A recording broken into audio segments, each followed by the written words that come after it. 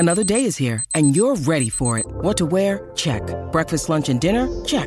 Planning for what's next and how to save for it? That's where Bank of America can help. For your financial to-dos, Bank of America has experts ready to help get you closer to your goals. Get started at one of our local financial centers or 24/7 in our mobile banking app. Find a location near you at bankofamerica.com/talktous.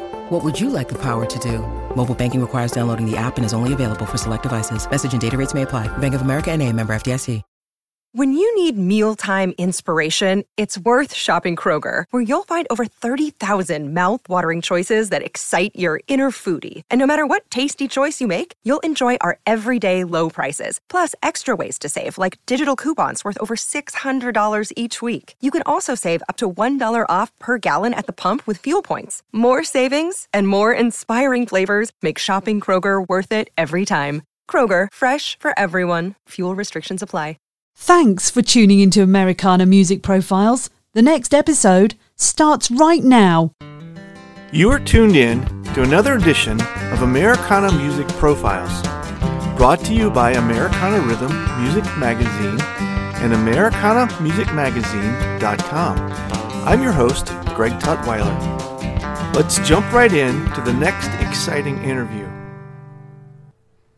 Daryl Mosley has been involved with the bluegrass music industry for more than 30 years as a songwriter and a vocalist, including an almost 10-year stint with the famous Osborne Brothers. From there, he formed the band The Farmhands before launching on a solo career in 2020. He has written 10 number-one songs and been named Songwriter of the Year 3 times. Daryl joins us for this edition of Americana Music Profiles to talk about his third solo record, A Life Well Lived. Hey, Daryl, welcome to the podcast. Hey, thanks. I appreciate you having me. Thanks for taking the time to chat with us today. We've done this before. I'll link in the notes where people can listen to our earlier interview, but it's been a couple years, and you've been up to quite a few things since the last time we chatted, so it's good to reconnect with you again. Well, I appreciate that. Yeah, I try to. I don't sit still very well. That's what I always say. So I try to stay busy. Well, just as a quick, in case some people don't get a chance to listen to the earlier podcast, or they maybe don't know you or haven't had a chance to hear about your story previously, let's just do a quick recap. You are in Carolina, right? North Carolina? No, I'm actually in Waverly, Tennessee, about an hour west of Nashville. Okay. I've traveled, of course, everywhere, but I've never lived anywhere else. I've always lived out here in Tennessee. Did you grow up with music? Yeah, my mom sang and played guitar a little bit, and, we sang in church a lot. And but when I was about, 15, Loretta Lynn lives here in our community. It's actually about 5 miles from me is where she lived. Oh, yeah, okay. I knew her daughters and went to school with them, and so she has a kind of a tourist place, a little dude ranch they call it out here, and so she hired me when I was about 15 to do a little show every night for the visiting campers and that sort of thing. And so that was the first really, what you might say, professional thing. The first time I ever got paid, I guess, to sing. Yeah, so, yeah. And it kind of got me started. I guess the bug bit me then as far as wanting to perform live and to pursue that as a vocation. Did you ever want to do anything else? Not really. I mean, there's other things I have done along at different times along, when music would get slow. I worked in radio and I enjoyed that. And I built cabinets with my father-in-law one time, and, it was fun. I enjoyed woodworking, but music's always been the driving force. It's, it's always been what I've wanted to do. And I love the touring. I love the travel. And after all these years, I still do. And it's been almost exclusively bluegrass, right? Have you branched into country at all?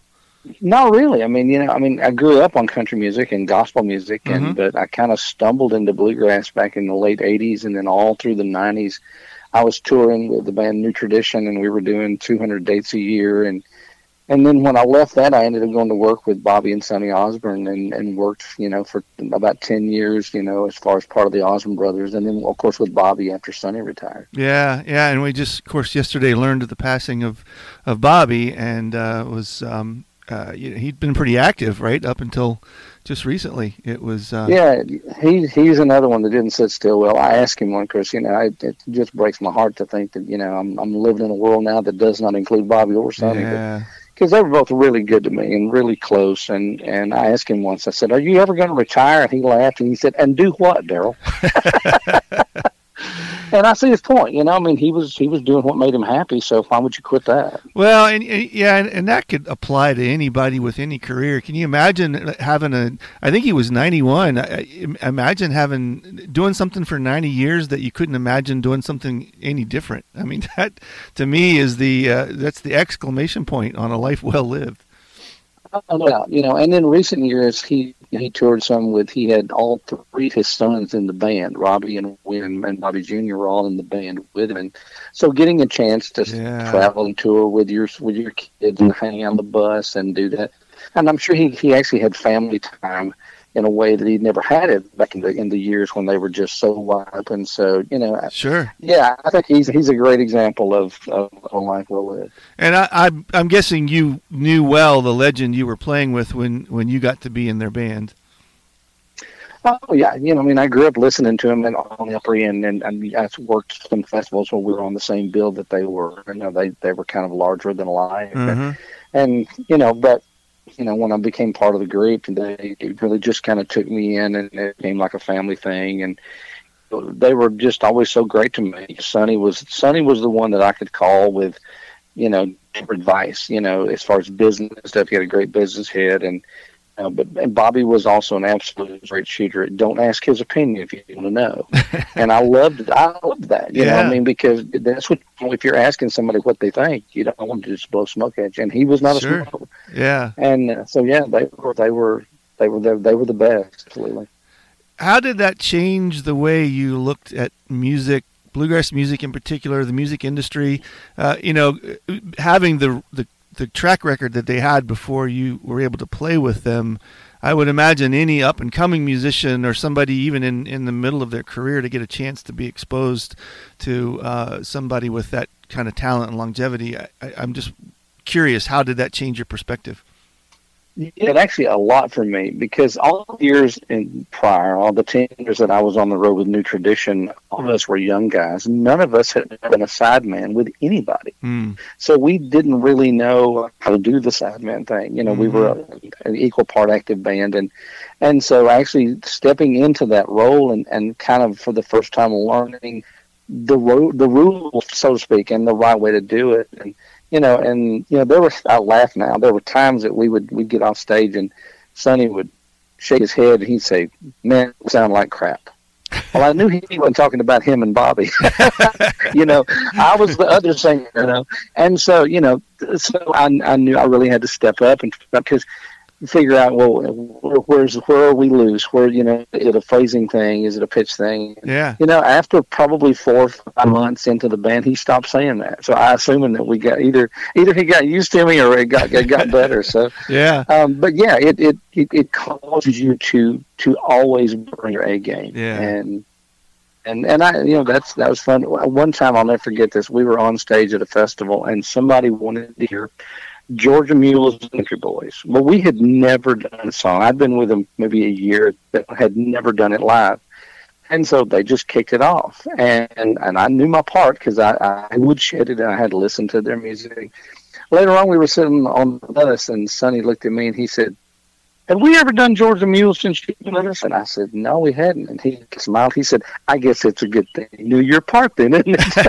I said, "Yes, sir, it is." Yeah, wow.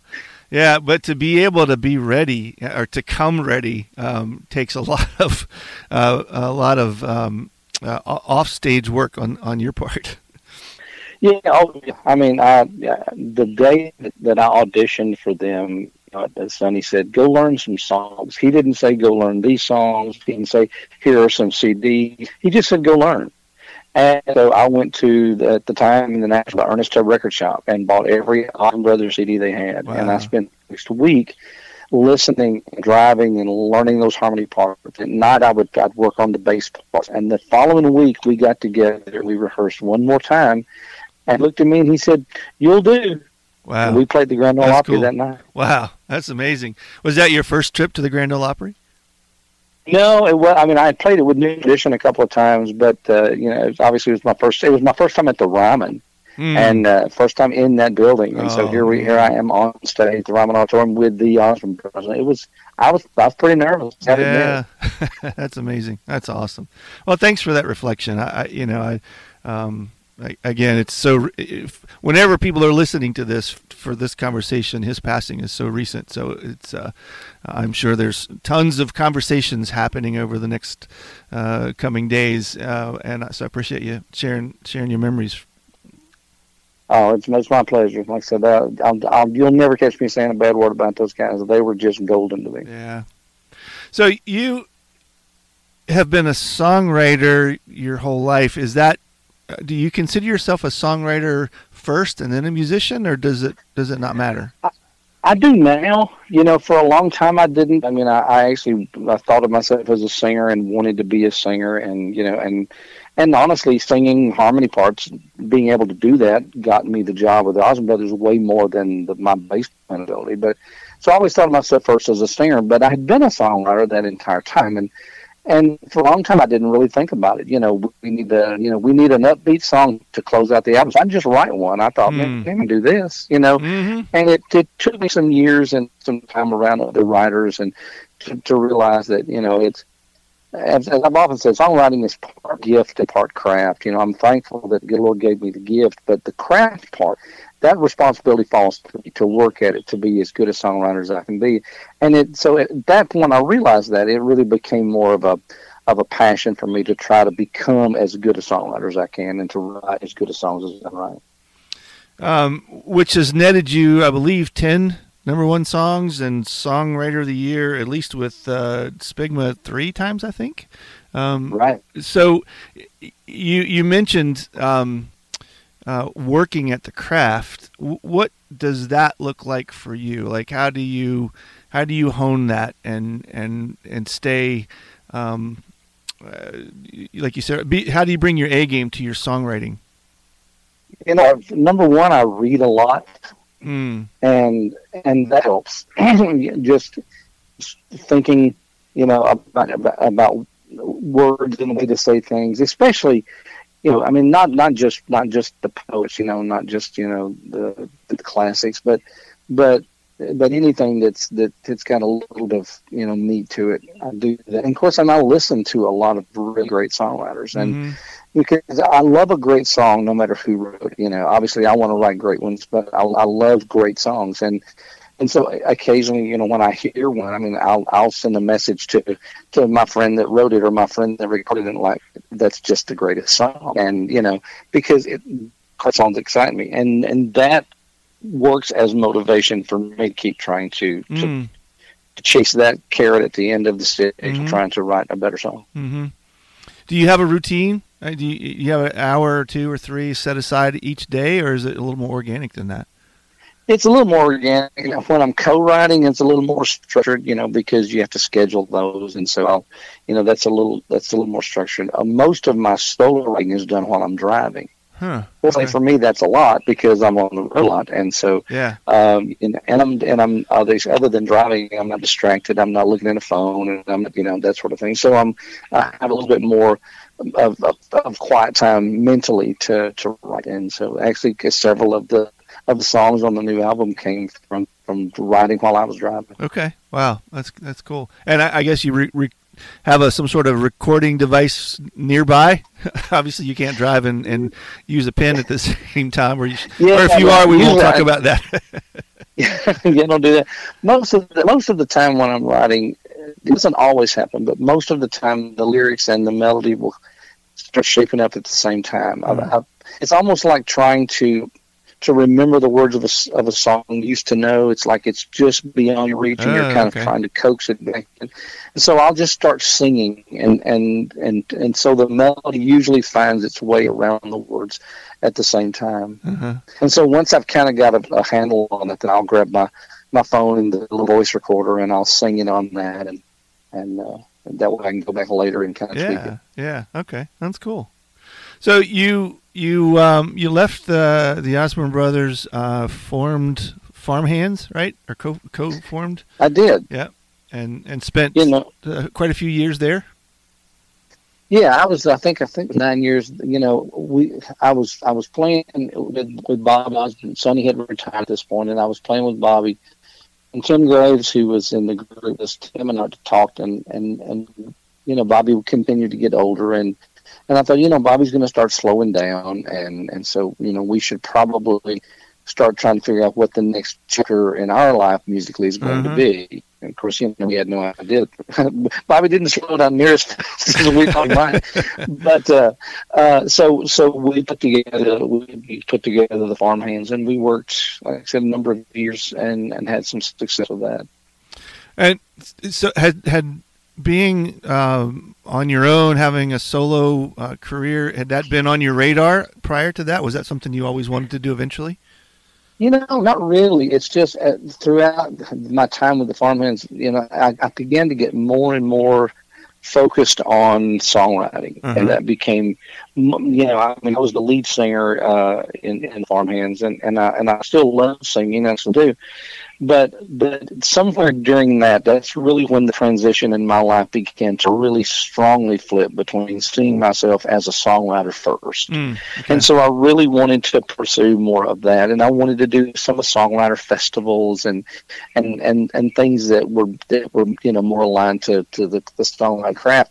And I certainly didn't want to slow the band down. I didn't want to say, you guys got to take off this weekend because I'm going to go to this songwriter thing.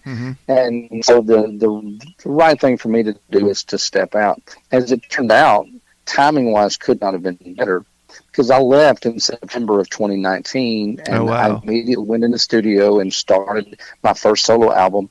And I had just gotten it finished. I mean, it was just in the can when COVID hit with a vengeance. And so I spent a lot of time during 2020 when there was road work, doing press, and got up seeing some really amazing publications and things that maybe it wouldn't have happened had everybody else been as busy as I happened to be at that time. Yeah. A lot of people kind of people fall on both sides of that, because they either kind of where you were, they were ready to just kind of invest that time in it and take their time, or they kind of got stuck and half done, half not, and now what do we do? And it's interesting to hear how how different artists have navigated through that season, and come back to where I think maybe this year we're starting to feel a little more like normal, like it used to be. I know a lot of venues haven't bounced back yet, but it feels like closer to 2019 than it has in a while. I agree. Well, and certainly it was easier on me as a solo artist than it would have been if I was a part of a band. Sure, yeah. Because bands, actually, that was the first thing that shut down was, places that held crowds, and that was the last thing that opened back up. And so, that hit them the hardest. With me, I was even, once COVID began to wane a little bit, even when a lot of the concert venues and that sort of thing were not open back up, I was doing house concerts and things like that, where I could still perform live and still generate some income, where, if I was with a touring band, it would not have been feasible to do it. Yeah, right. So you, from that time till this, you're getting ready to release your third album, Life Well Lived, right? Is that the name of it? Right. Yeah. And that's, as we're talking, comes out middle of next month, July of 2023. Tell us a little bit about that new record. I've always been drawn to writing about small town America. I'm a small town guy that I love this life, living like we do out here, and I tend to gravitate towards the old habits and the old customs and that sort of thing. And so a lot of songs I write, kind of reflect that, family and neighbors and faith and that sort of thing. And so this new album is kind of another collection of those types of songs. It's songs that people in my part of the world, I think, understand, and they seem to resonate, everywhere, because a lot of those values seem to filter in, regardless of where you are. Mm-hmm. And I noticed, is it the current release is a song about Mayberry. I think the Mayberry Way of Life or something like that. Yeah, it's called Mayberry State of Mind. Mayberry State of Mind, yeah. Because, a lot of us, in the rural South talk about living in a Mayberry kind of town. And, my town's certainly no exception. We have an ice cream parlor on the square. We have a one-screen movie theater, that's been open since 1936. Wow. They're showing movies every night. Wow. It's just that kind of place. And so I have believed that, if you watch the Andy Griffith Show, like so many of us still do, that sense of doing the right thing and, taking care of your friends and your family and all of the little, moralistic values that they show on that show. I believe it's really more of a mindset than it is a location. Mm-hmm. And so that's kind of what the song was about, that I'm stressed out with my job, and what I need to get in this Mayberry state of mind. And so we shot a video for it down here in my town, and cool. And it was fun, and so yeah, it's doing well.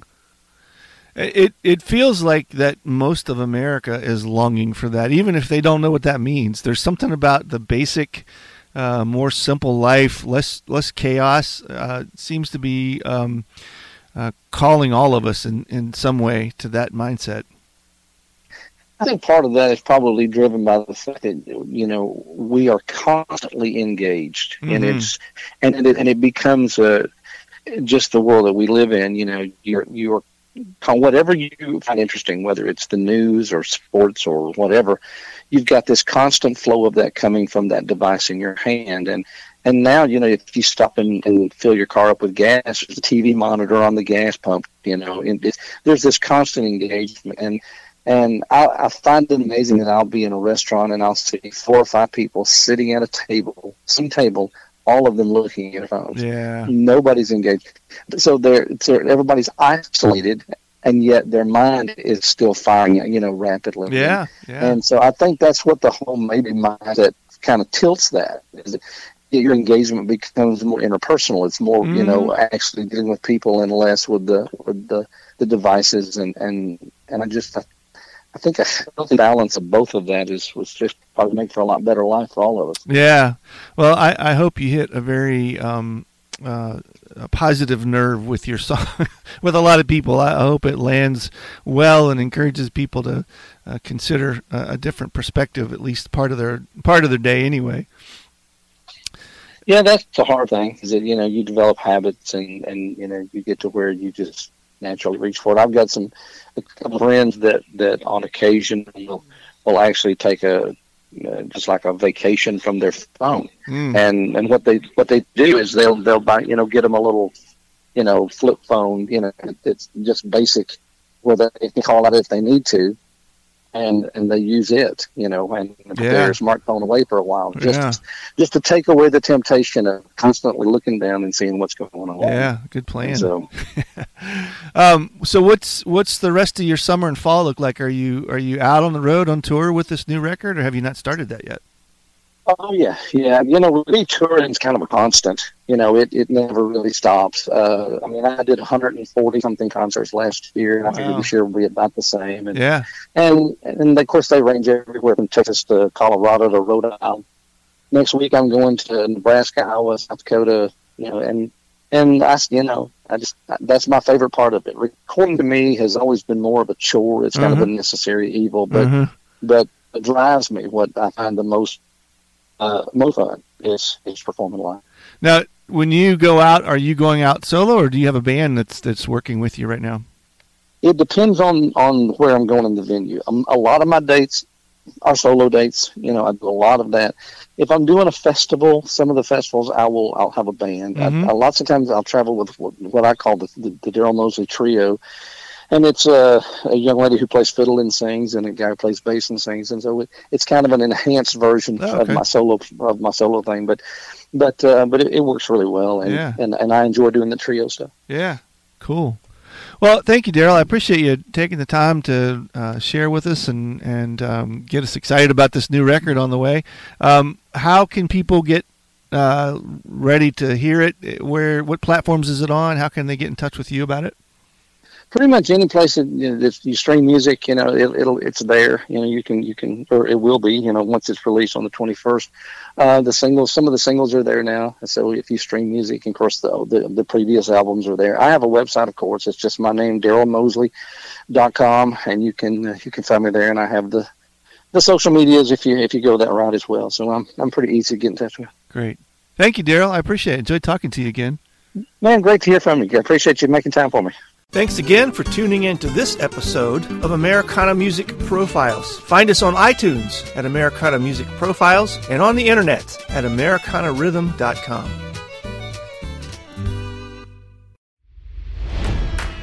It's NFL draft season, and that means it's time to start thinking about fantasy football. FantasyPoints.com features industry-leading experts and prognosticators using proprietary hand-charted data to help you score more fantasy points. FantasyPoints.com is the place to go for whatever kind of fantasy football you play. Whether you play fantasy football, daily fantasy sports, or do a little bit of everything, Fantasy Points has the meticulously researched content to guide you to victory. And why wait for the fall? Fantasy Points also covers the new spring football league, the UFL. Join the guru, John Hansen, Scott Barrett, Joe Dolan, and other massive names in the fantasy football universe with an exclusive offer. Use code Pantheon for 15% off any Fantasy Points package, including the all-in package, with access to every article, tool, and data nugget that Fantasy Points has to offer. That's FantasyPoints.com and code Pantheon for 15% off at Fantasy Points. FantasyPoints.com. Code Pantheon. Score more fantasy points.